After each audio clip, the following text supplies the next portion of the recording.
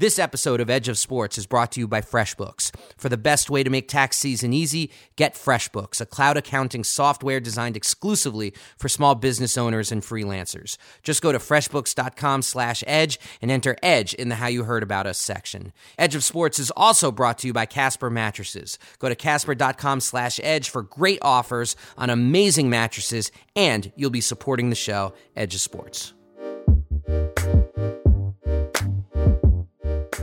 Welcome to the Edge of Sports podcast. I'm Dave Zirin.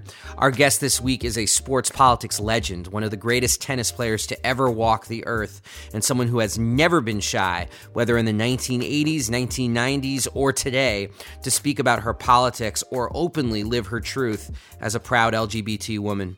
We're talking about the person who has won more singles and doubles titles than anyone in tennis history, someone who over one 5-year stretch won 97% of every match she played. Her name is Martina Navratilova.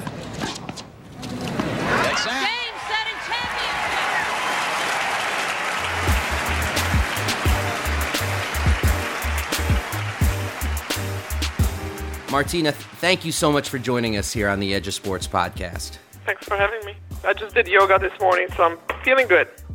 We are going to talk to Martina about the current polarized state of politics in this country, her memories of the Prague Spring, and how she would come up with a strategy to defeat Serena Williams. I can't believe this. We're talking to Martina, one of my personal heroes. Let's get to it right away.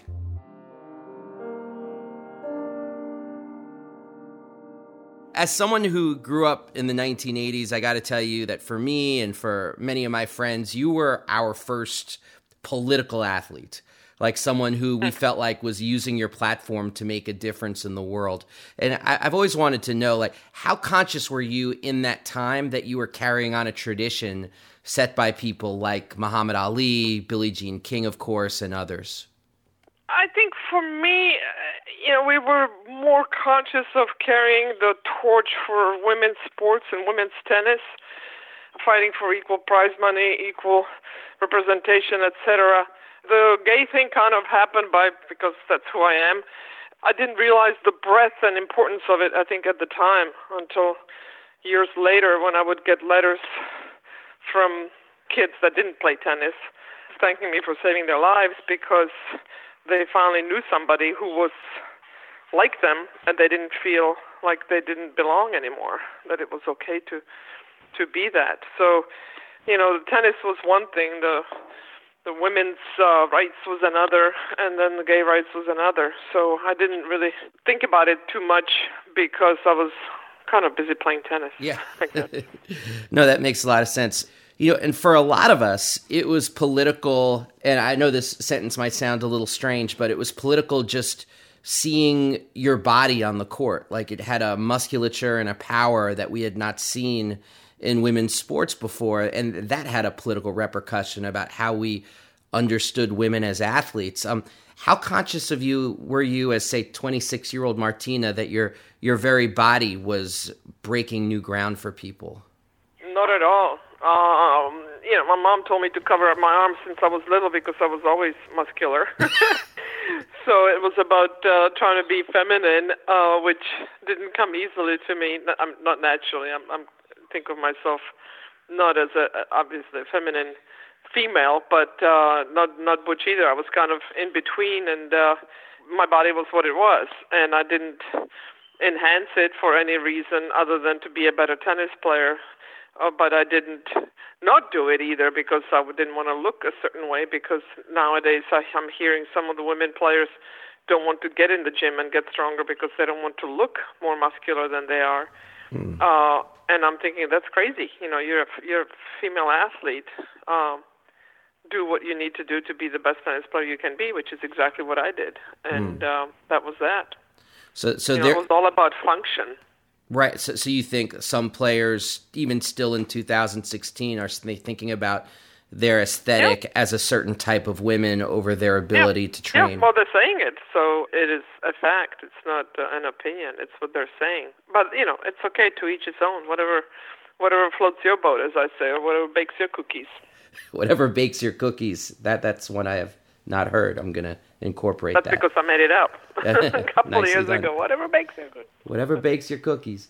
Yep. On a personal level, growing up, I was a huge tennis fan, and it challenged my own youthful ignorance about human sexuality just to see that you would have your partner in the family section. Like, that was a huge deal for me growing up. And given the climate of the 1980s, the Reagan 80s, that was audacious.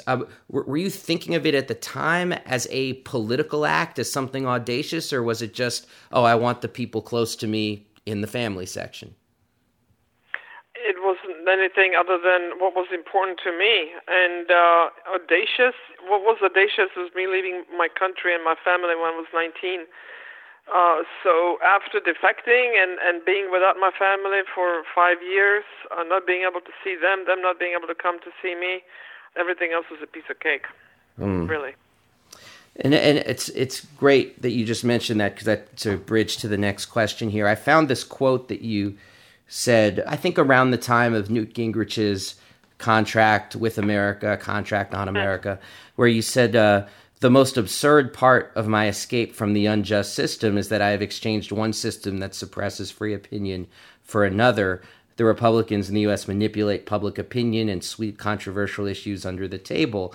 It's remarkable that you said that 20 years ago, and I'm just looking at the political landscape in 2016. Look where we are now.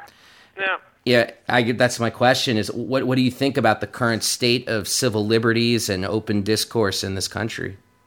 I tell you, if I was in the same position that I was in 75, trying to leave a communist country and live a free life, America is not the country that I would be thinking about going, considering how many rights the GOP is really trying to take away. I mean, I've openly said it. Ted Cruz, if he's elected president, first thing he will do is roll back don't ask, don't tell, and same-sex marriage law, which is law. Hello, you can't really take it away. But it's really terrifying. The direction we're going now, it's towards a totalitarian regime. Apparently, there was a study done to see what makes supporters of Donald Trump, what is the common denominator, because he kind of breaches the whole spectrum of left-wing, right-wing, all these people from different backgrounds that go towards him. And the one thing they had in common is they like authoritarian figures. Wow. Right. Okay, that's what I ran away from, because, Communist Party is an authoritarian figure. It's not maybe one human being, but it still is the same kind of ball of wax, in that these people are telling you how to feel, what to say, what to do with your life, with your body, women's rights, gay rights, who to love.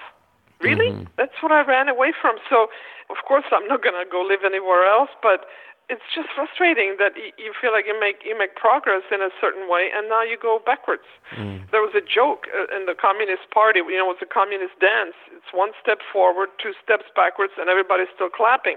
That's what I feel we're doing right now. Mm. With Ted Cruz saying, you need to get on your knees first before you make any decisions. So we're kind of going towards a evangelical Christian version of Sharia law if we have Ted Cruz as president. Best way I can put it. So hopefully we won't be cutting people's hands off and stoning women for adultery, but we're going in that direction.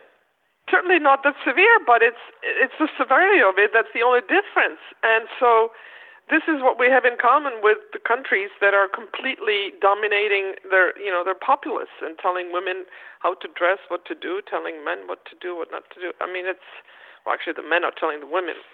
The men pretty much do what they want. So it's terrifying to me. And anyway, so here I am going on a political rant, which I didn't intend to do, but I saw it coming. Yeah, I saw it coming. When Bush got elected, I said, he's making all the decisions based on money rather than what's good for the people, and the middle class is disappearing. It's going to disappear. I said this 15 years ago. Mm-hmm. You also, I think, you've spoken about the ways in which athletes, particularly on questions of sexuality, can push back against this kind of fundamentalism. But I want to read a quote that you said, and I've quoted this in talks a lot over the last couple of years, which is why I love this quote, but now I have questions about it. When Jason Collins came out, you wrote this amazing essay in Sports Illustrated, and you said, now that Collins has led this watershed moment, I think and hope there will be an avalanche. Come out wherever and whoever you are. It is beautiful out here, and I guarantee you this. You will never, ever want to go back. You will only wonder why it took so long. I mean, beautiful quote. And yet, other than some college athletes, and I don't want to diminish the significance of that, we really haven't seen that kind of avalanche. Why in men's or women's sports, why do you think the homophobia in sports is so stubborn and so persistent? Well, it is getting better because you see now the NFL, the National Hockey League, Baseball League, they're doing all these PSAs and initiatives. And, NFL was the same league that supported Reggie White, who was as rampant a homophobe as you can get, openly, just bullying gay people, and the NFL supported him. And this is less than 20 years ago. So it seems like it's moving slowly, but in terms of humanity, it's moving pretty fast. It's just not fast enough, obviously. It's not an avalanche. It's one little boulder going down. Right. But eventually it'll get better. I just hope one day it won't be an issue at all. But it can only not be an issue once we have equal rights, equal protection under the law all the way around. It's a long slog, but it's much easier, again, in individual sports because I can always play tennis. I don't know if I could have come out had I been a basketball player because maybe I don't get to play anymore because the homophobic coach doesn't put me on the team. So, and no other team signs me, and I go to try to play in Europe or something. So I had it easy, quote unquote, as a tennis player because nobody could keep me from playing. Right. You win, you get in. And that is it. When we think about the great political athletes, I don't think it's a coincidence that people like yourself, Billie Jean, Arthur Ashe, but then boxers like Muhammad Ali. I mean, these are individual sports, not team sports. Yeah. And so I'd be remiss if I didn't ask you a couple of questions about tennis today before I let you go.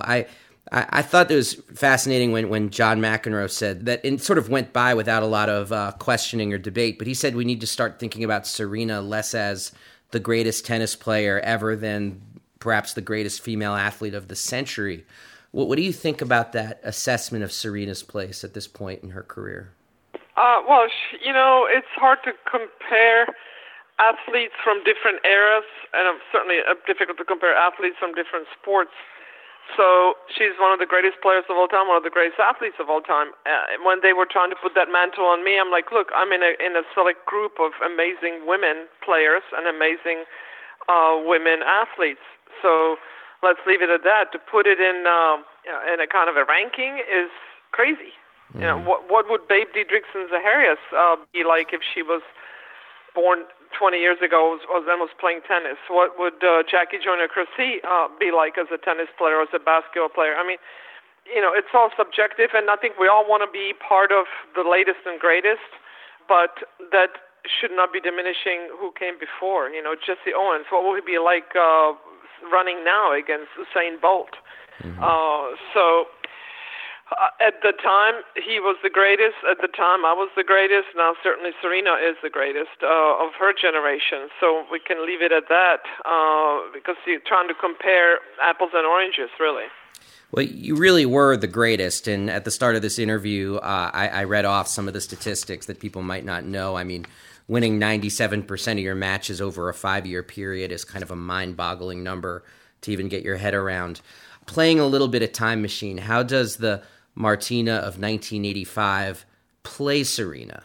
Like, what is your strategy? Well, same as it was then. But I think I would be playing differently now. I wouldn't be chip and charging. I'd be running around my backhand to hit forehands and coming on bigger shots and pick my spots. I couldn't serve and volley all the time, but I would still be serve and volleying.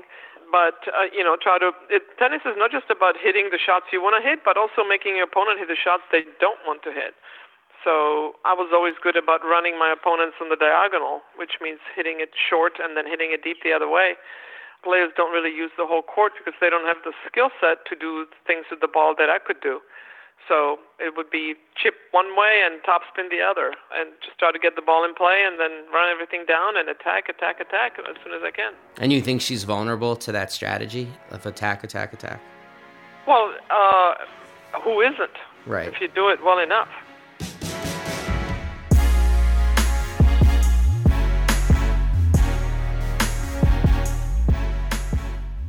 We'll be right back in just a minute, but first, a quick word from FreshBooks. Look, tax time for me is like the 12th layer of hell because I've got a dozen tiny W-2s, a bunch of work expenses I don't know how to deduct, and a mind for math that's about as impressive as the free throw shooting of DeAndre Jordan.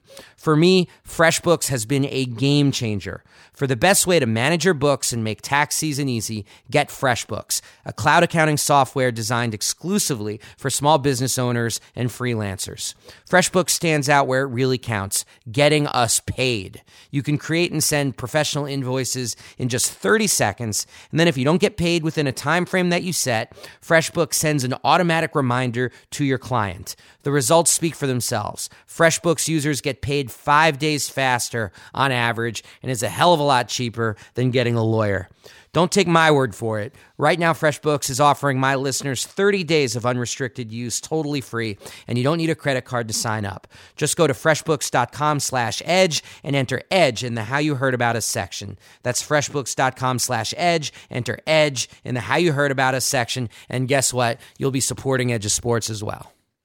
It's just a couple of listener questions, if I could. Zach Weiner, he said, I realized that Martina was only 11 or 12 at the time of the Prague Spring, but how did it shape her political consciousness? Were there any specific individuals or images of resistance that stayed with her and gave her the strength to be so honest in the face of such intolerance? Well, of course. I mean, Jan Palach set himself on fire in protest of the communist regime. So, when people are willing to do that, anything else that you might do pales in comparison. Prague, the people of Czechoslovakia mourn deeply. Jan Palach, 21 years old, a philosophy student, had taken his life in a most terrible way in protest against the Soviet occupation of his country. Jan and many of his fellow students held a growing fear that their countrymen were getting accustomed to the Soviet occupation. Jan set himself ablaze. His death was the spur he'd hoped it would be. Jan Palach was quietly laid to rest. His family did not mourn alone. The Czech nation will not quickly forget the selfless act of the young man who died for his country's freedom.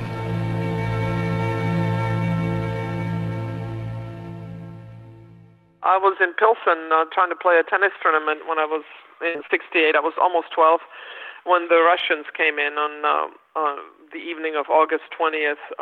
So morning of 21st was when my dad called me. I was at my friend's house in Pilsen, and he said, don't go outside because there are Russian tanks outside. This is 8 in the morning. I was supposed to play a tournament that day. So, of course, we went outside, and he said, I'm coming to get you. And he came on a motorcycle, and we rode back from Pilsen to my hometown, which is maybe 120 kilometers or so away. Not a big deal, but when you're going, 30 miles an hour on a road that's pockmarked by tanks, they basically ruin all the roads. It's pretty scary. August the 21st, 1968. Soviet tanks roll into the center of Czechoslovakia's capital city, ending what had become known throughout the Western world as the Prague Spring. What was so particularly shocking about the Soviet move was its total duplicity and cynicism. Just weeks before... So that was a pretty big day for me and for our country. And then when I left Czechoslovakia in 75, everything else after that was a piece of cake. Alex Edling wanted me to ask you about the importance of rivalries. You, of course, had Chris Evert, arguably one of the great rivalries in the history of sports. Serena doesn't really have a rival in the same way. Do you think her achievements will be undervalued historically because of the absence of that kind of a rival? Well, you can only play who you can play. So no doubt she won more titles because she doesn't have that rival. You can only hit the ball that's hit to you, so you can't put people across the net. So it's a shame, but it doesn't diminish one way or the other. It's just, it is what it is. I would have won more had Chris not been around. Chris would have won more had I not been around. I'd like to congratulate Martina on winning. I know it was very special because their first U.S. Open, and she really deserves it. I think that made her a little bit more hungry than me today, but she played great tennis all week, not just today, but she played great all week. And I'd like to congratulate her, and hopefully I'll get back at her next year. But we made each other better tennis players. Serena's kind of having to push herself because she doesn't have anybody nipping at her heels. The new generation hasn't quite caught up yet. By the time I was Serena's age, Steffi Graf had only won like 8 Grand Slams. Right. So, the new generation just hasn't shaped up yet.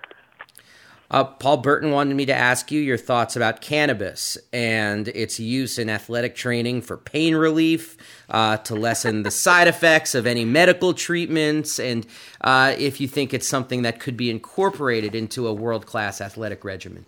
I have no idea. I wouldn't think that it would be helpful for your sport to be toking a bit.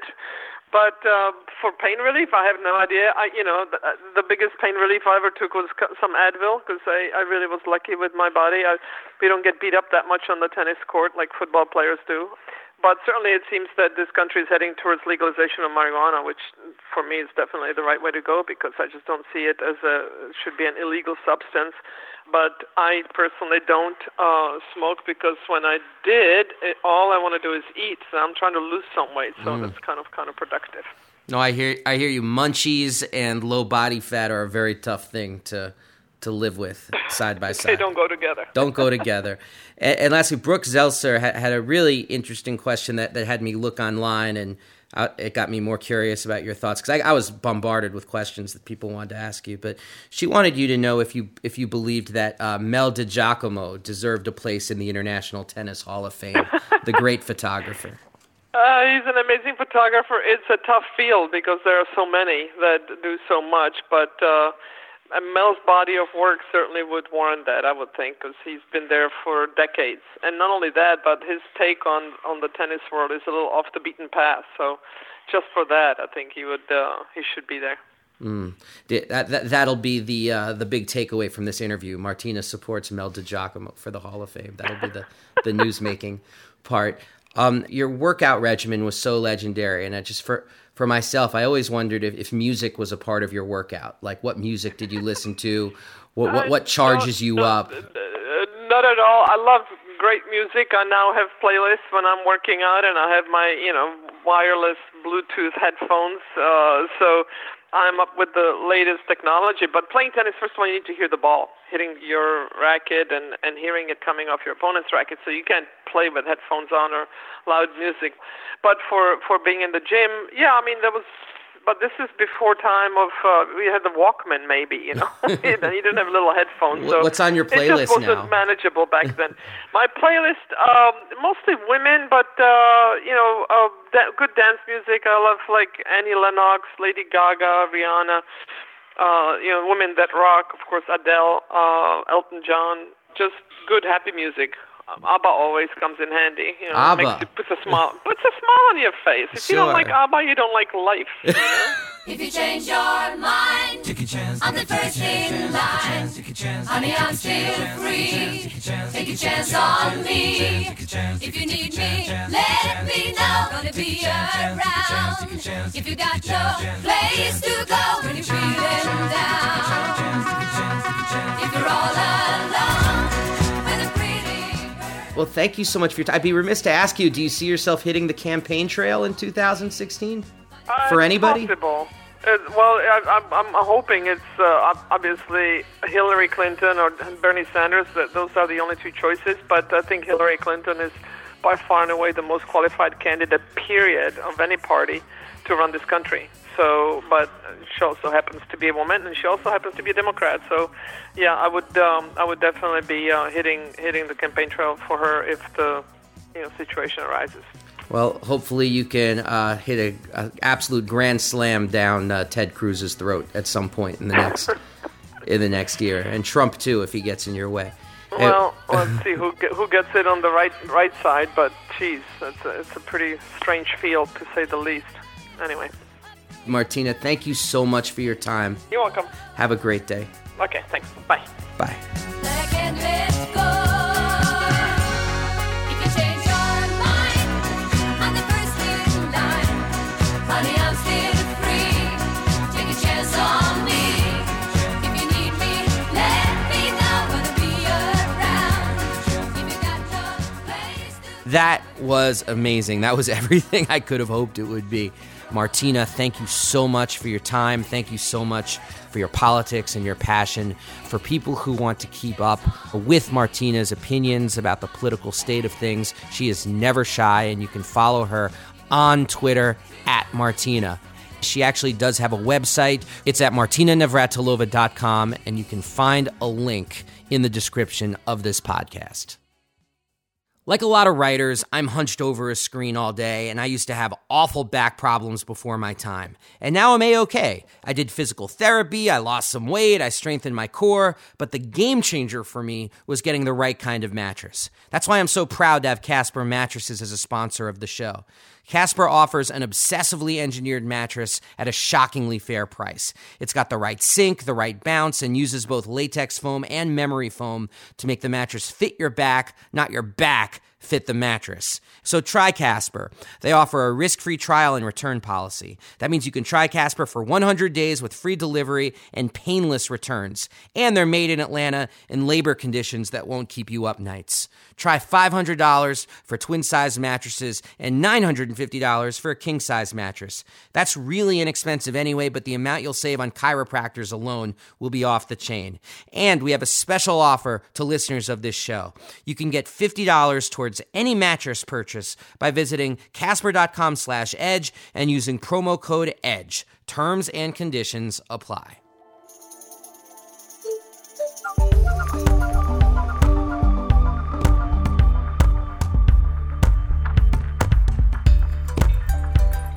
And now I'm going to do a part of the show where I do a column read from my latest piece at The Nation.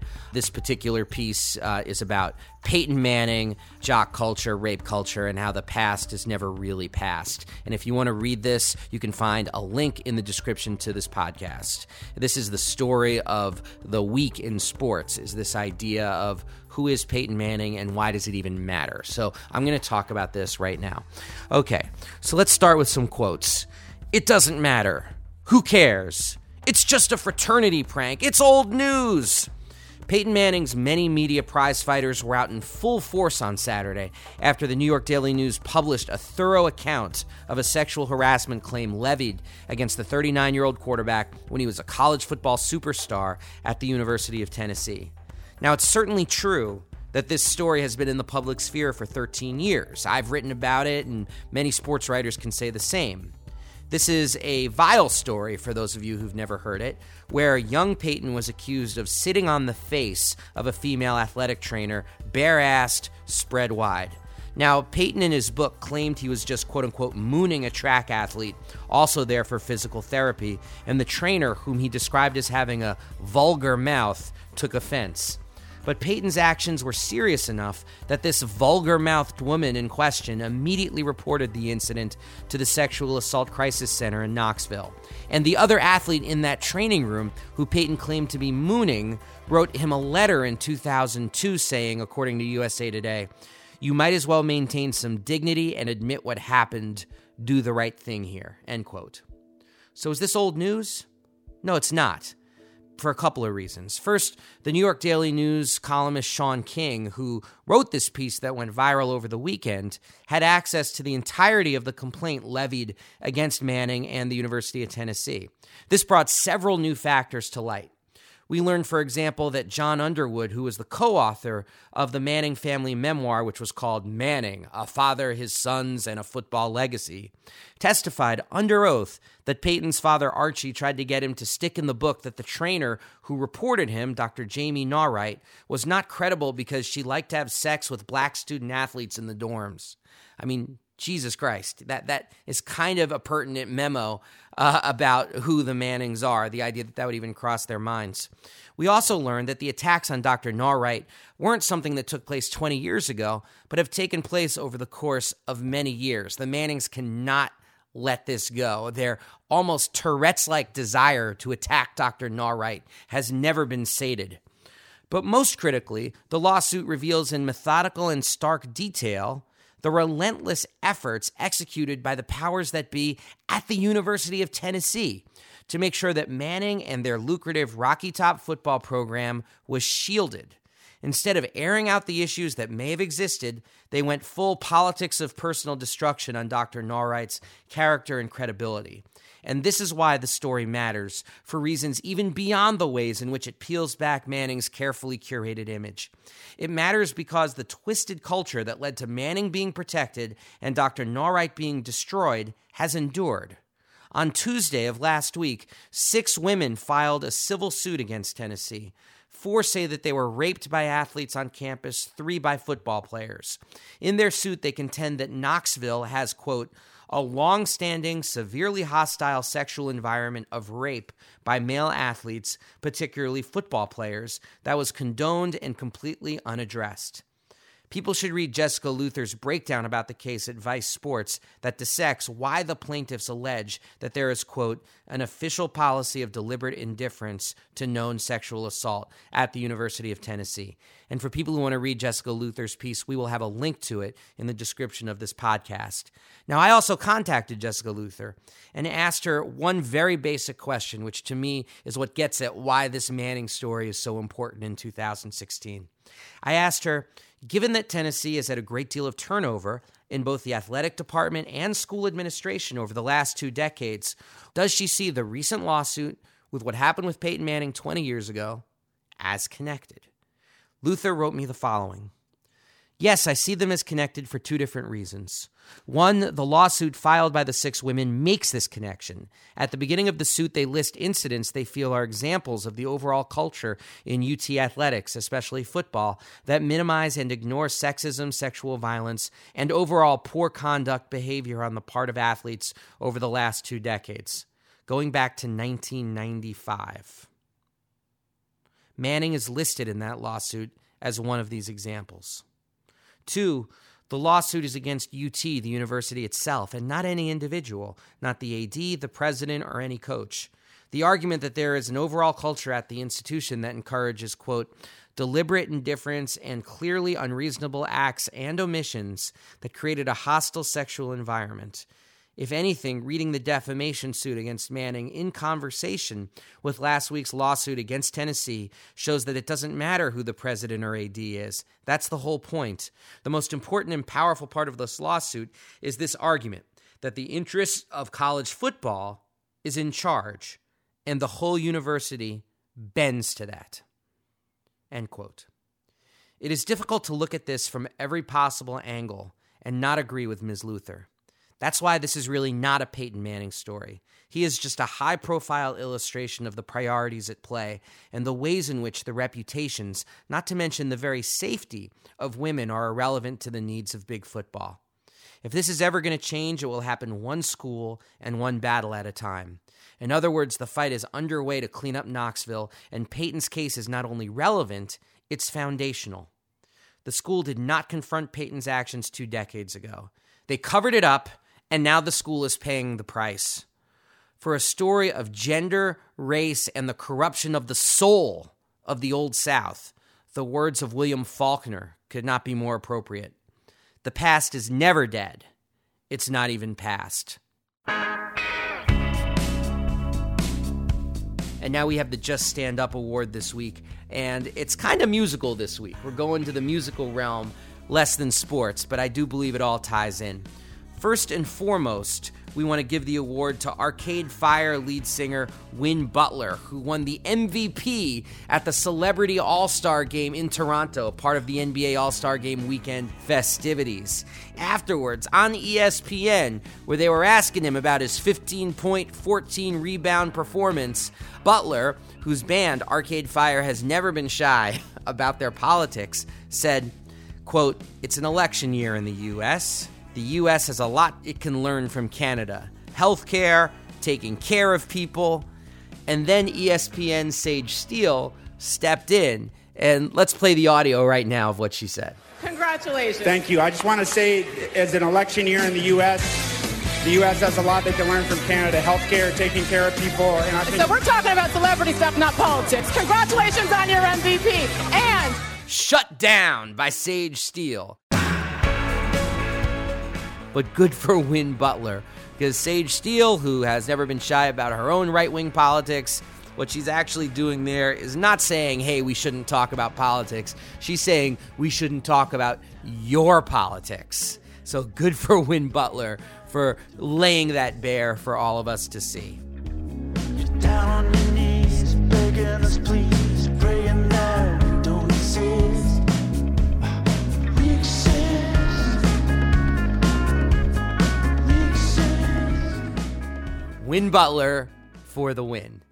The second award this week goes to someone who has nothing to do with sports, yet I want to give a shout out to him because of some things we talked about this week. How could we not do a Just Stand Up award on any level without saying something about Kendrick Lamar's utterly incendiary, unbelievable, profound merging of art and politics? His performance at the 2016 Grammy Awards. I'm the biggest hypocrite in 2015. Once I finish this, if you listen, then sure you will agree. Been feeling this way since I was 16. Come to my senses. You never liked this anyway. Pump your friendship, I meant it.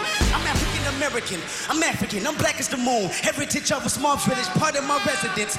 Came from the bottom of mankind. My hair is nappy. You know that it's big. My nose is rounded wide. You hate me, don't you? You hate my people. Your plan is to terminate my culture. You know you're evil. I want you to recognize that I'm a proud monkey.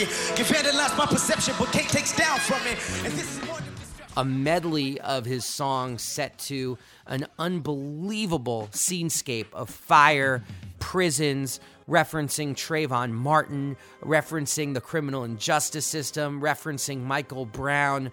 It was Black Lives Matter writ large. But you know what else it was? It was, quote-unquote, unapologetically black, which is a phrase we used repeatedly on last week's show when discussing Beyonce's Formation video and her halftime performance, as well as Cam Newton. So serious dap to Kendrick Lamar, because he raised the bar on unapologetic blackness at the Grammy Awards. I don't talk about it, be about it, every day a sequel. I don't talk about it every day I see. I don't talk about it every day I see. I don't talk about it every day I see. Pet up, my dog is up. The back the chair, I track the bag. I rap on black with tracks, and that's for sure. Rights, wrongs, right till I'm right way. God. Thank you to Martina Navratilova. You can follow her once again at Martina. Thank you for fulfilling my bucket list dream of being able to interview you. Thank you to Dan Bloom and everybody at the Panoply family. You can follow Dan on Twitter at Dan Bloom Sports. If you have any questions for me, Dave Zirin, you can always reach me at edgeofsports@slate.com or on Twitter at Edge of Sports. Subscribe to the show on iTunes. Subscribe to the show on Stitcher. We are out of here. Peace. We gon' be alright. We gon' be alright. We gon' be alright. We gon' be alright. Do you hear me? Do you feel me? We gon' be alright. We gon' be alright. Huh? We gon' be alright. We gon' be alright. Do you hear me? Do you feel me? We gon' be alright. What you want? You a house? You a car? 40 acres and a mule, a piano, a guitar.